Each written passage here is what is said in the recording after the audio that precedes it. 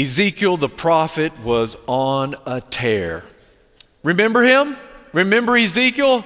He's a real prophet. He's the kind of preacher you really don't want as your neighbor. He's into visions. He's into these visions of these wheels inside of wheels and these creatures that are covered with eyes and they glow in the dark. And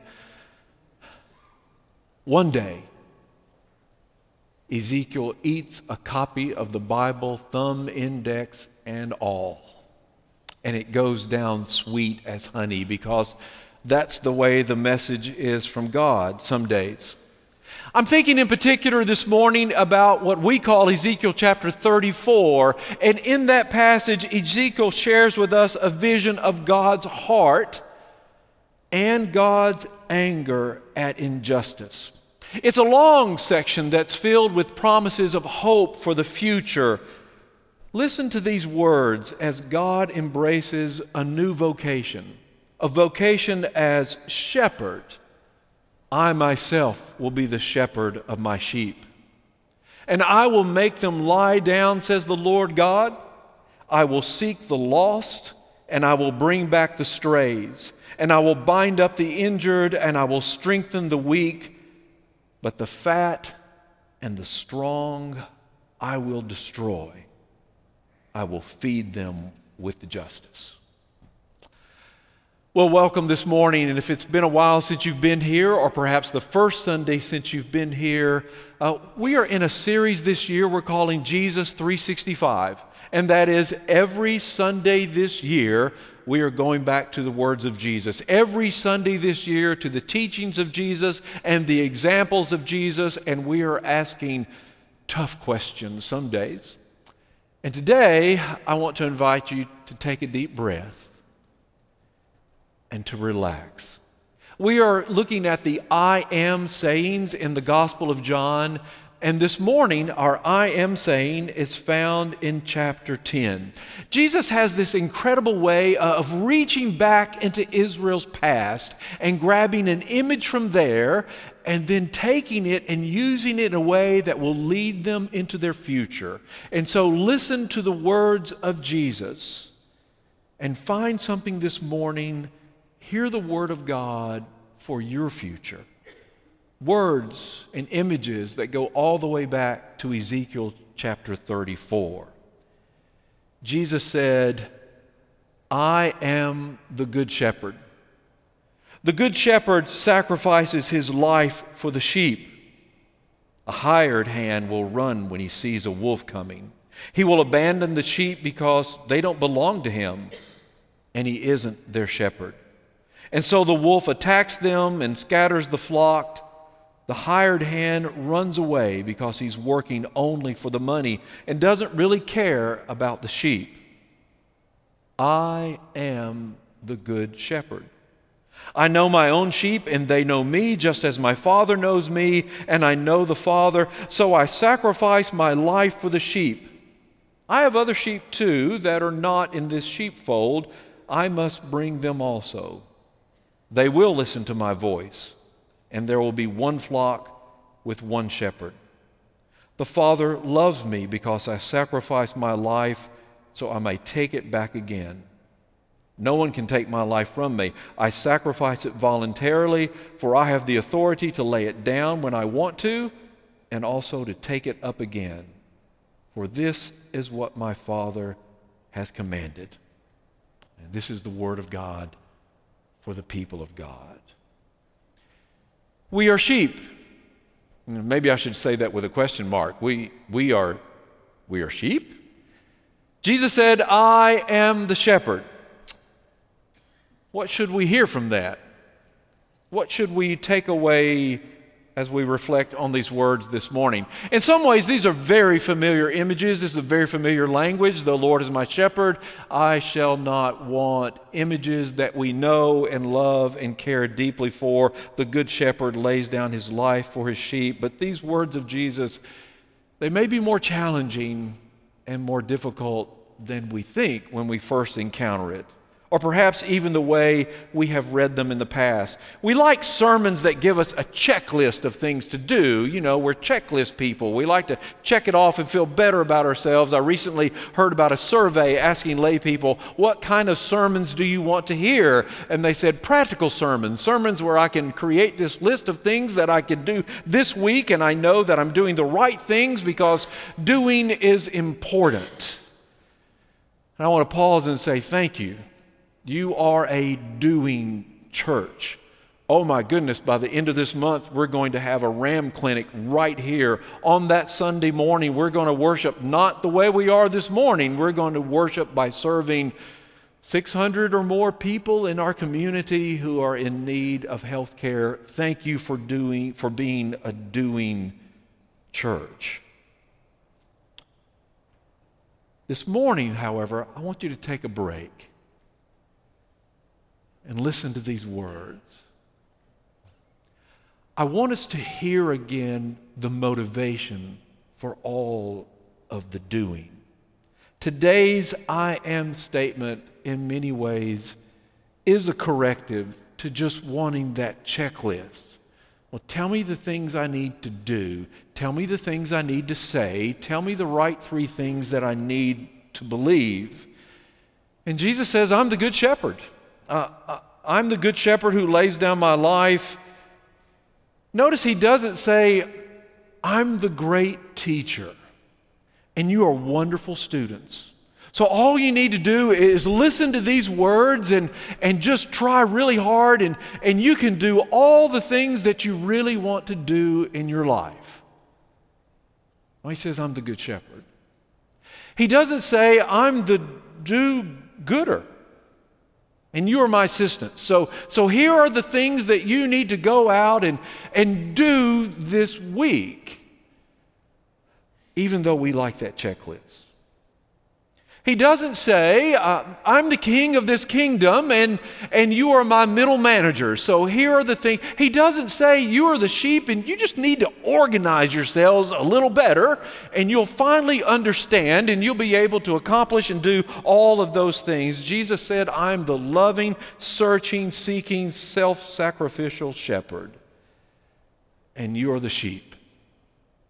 And let's be clear, sheep are very vulnerable. What's their defense system? As far as I can tell, it's to run. And they love to congregate together, safety in numbers.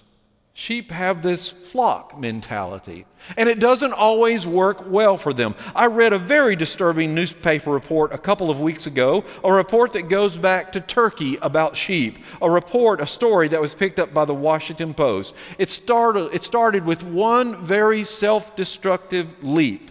Shepherds are eating breakfast one morning outside of a small town in Turkey, and they were surprised to look up and see one lone sheep jump off a nearby cliff and fall to its death, followed by another, and another, and another, and another, and I can't keep it up because 1,500 of the sheep followed each other and jumped off the cliff.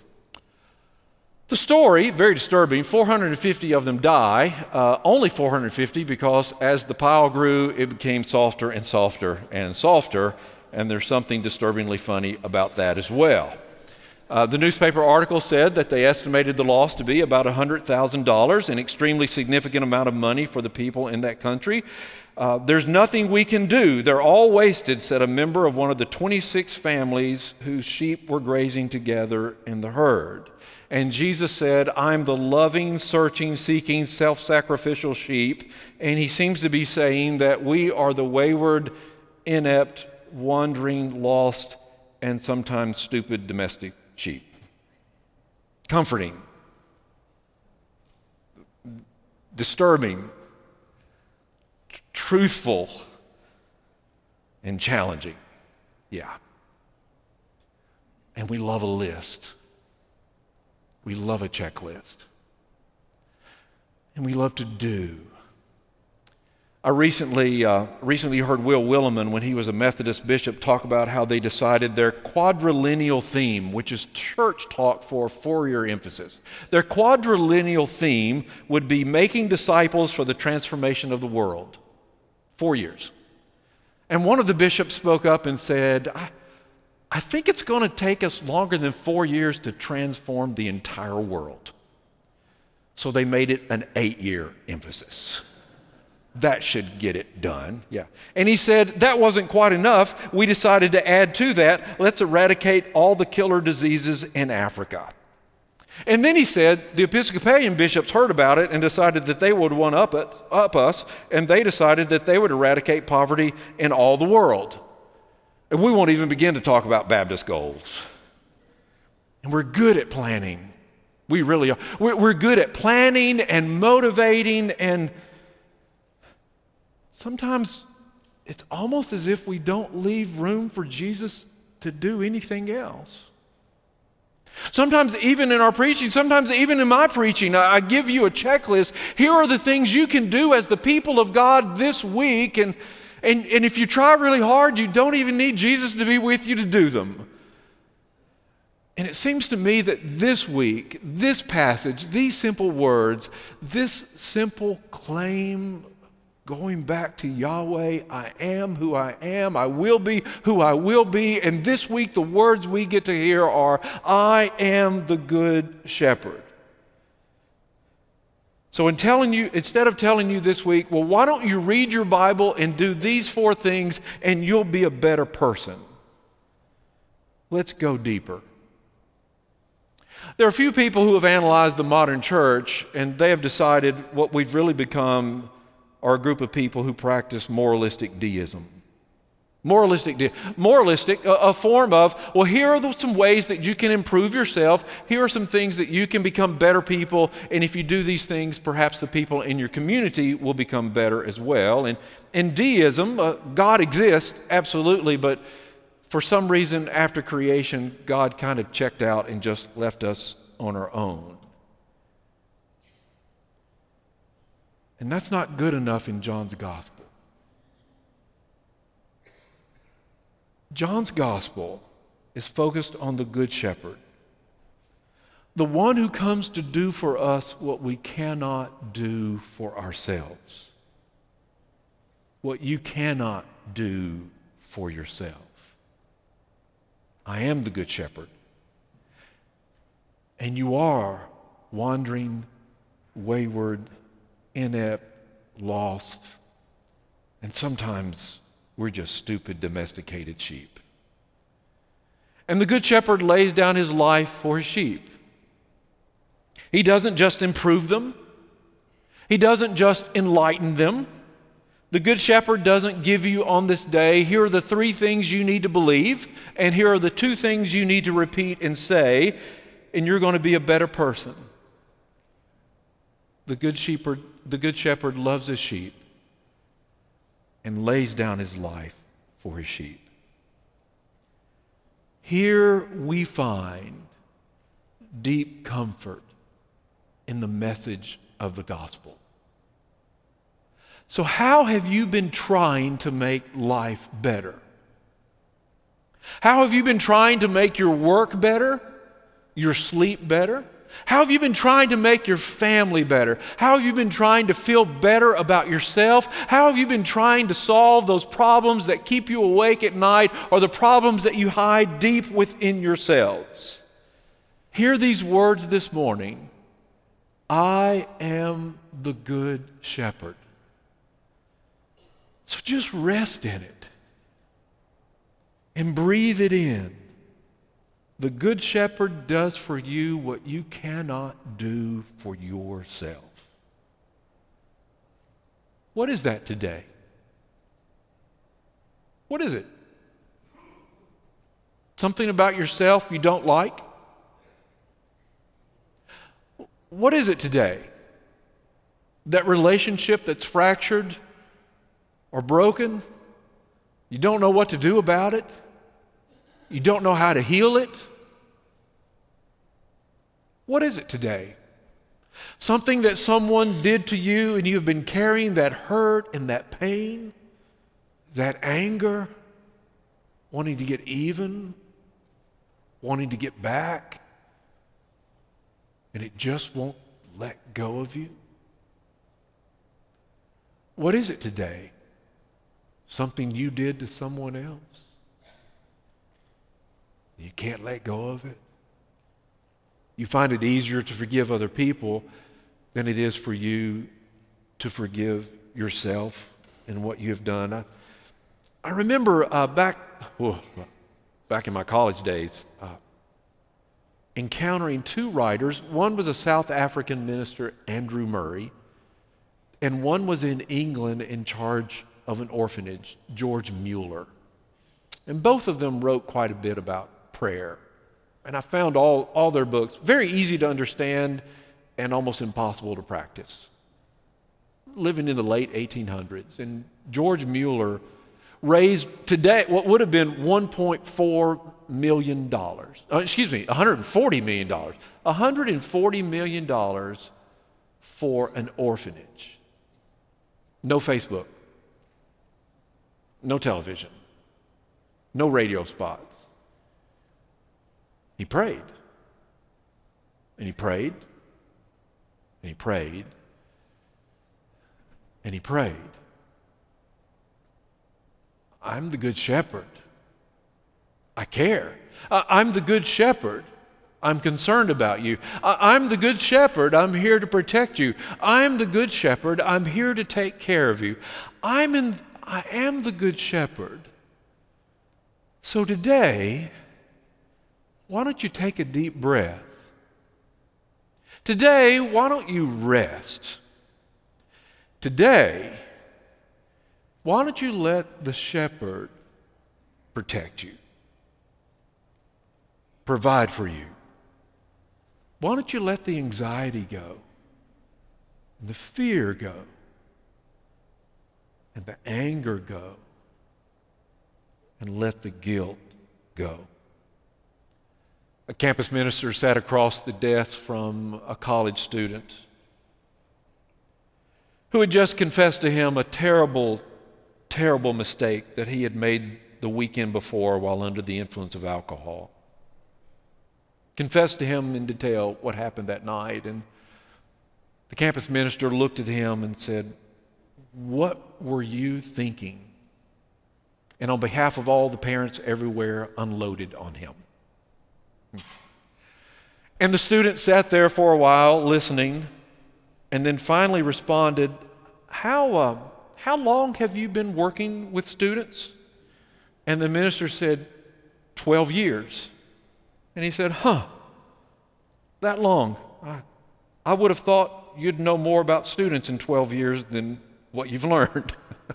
and the campus minister, in telling this story, said he really wanted to choke him about that time, but the student said, "Hey, look, if I had been thinking, I wouldn't have done what I did." And the minister said, "Well, that's a surprisingly intelligent observation coming from you," still shocked at what the student had done. And they talked a little more, and the student said, "You know, situations like this just make you thank God." And he said, "Thank God? In what way?" And the student said, "It makes you just want to thank God that Jesus Christ only died for sinners."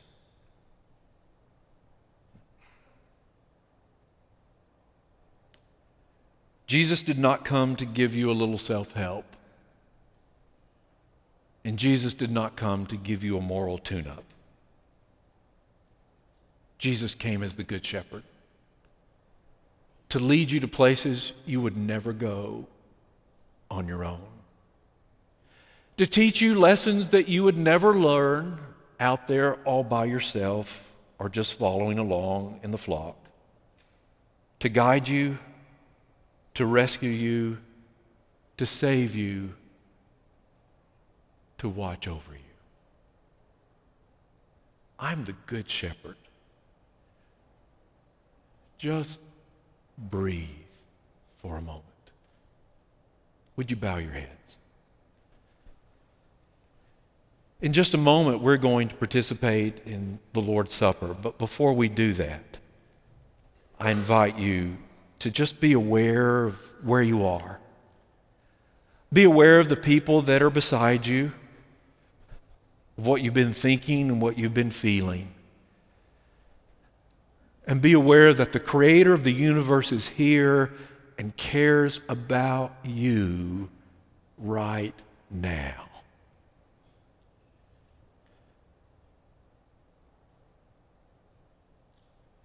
Would you pray this prayer with me? Where you are, just you and God.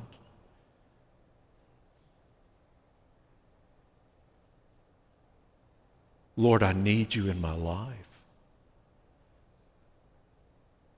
And I cannot do this alone. I've tried. I've worked hard.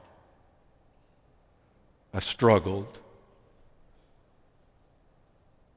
I can't keep going.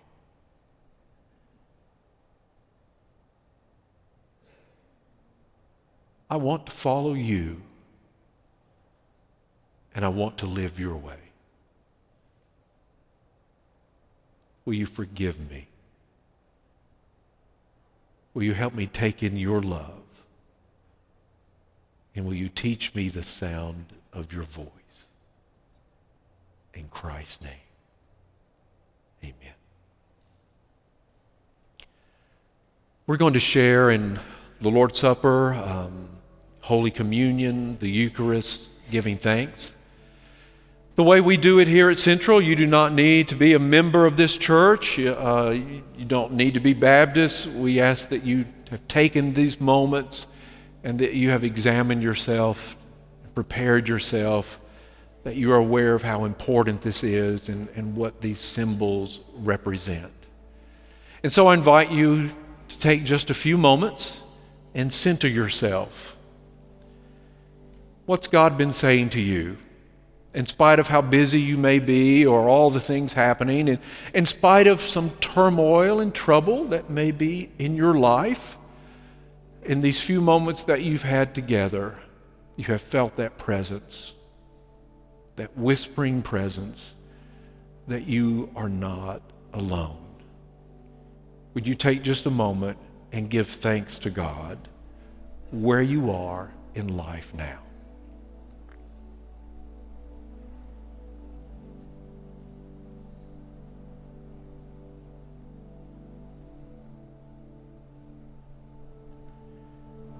If you'll take out the little chalice that you have, you'll see on one side is a little piece of bread. You can go ahead and open that. The Apostle Paul writes to the early group of Christians, "For I received from the Lord that which I also passed on to you, that the Lord Jesus, in the night in which he was betrayed, took bread, and when he had given thanks, he broke it, and he said, 'This is my body that's given for you.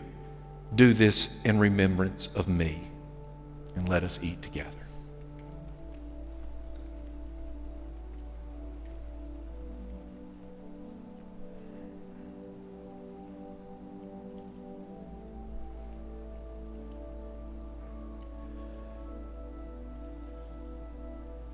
In the passage that we read today, Jesus also said, "I have sheep who are not part of this flock yet."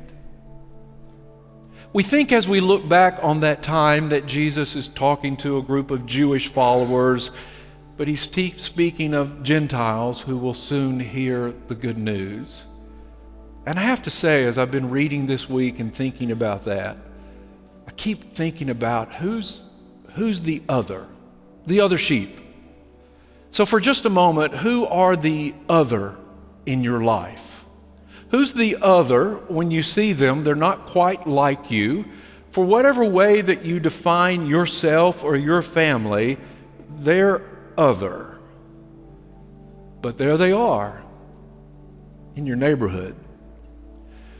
There they are in your grocery store. There they are in your classroom. There they are, co-workers. There they are. And the Good Shepherd loves them. And the Good Shepherd is calling out to them. How would the Good Shepherd like to use you this week to call the other who's broken, the other who's angry, the other who's defensive, the other who's searching and lost and needs a Good Shepherd? And in the same way also, after supper, taking the cup, he said, this is the blood. My blood? The blood of the new covenant. Our new understanding. Our new vision. Our new life. Do this as often as you drink it in remembrance of me. Let us drink together.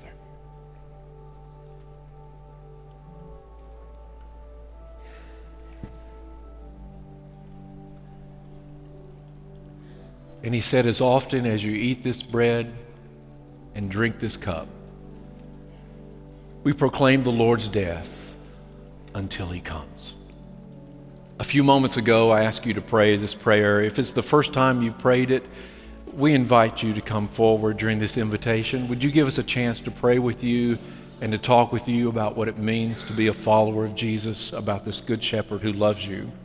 Or perhaps you've been looking for a community of faith and you found this place of rest, and now we understand this is why we go out. This is why we do, because of what God has done for us. We do because of this shepherd who loves and cares and looks over us and protects us, and we just cannot keep this all to ourselves. Will you stand as we continue our worship?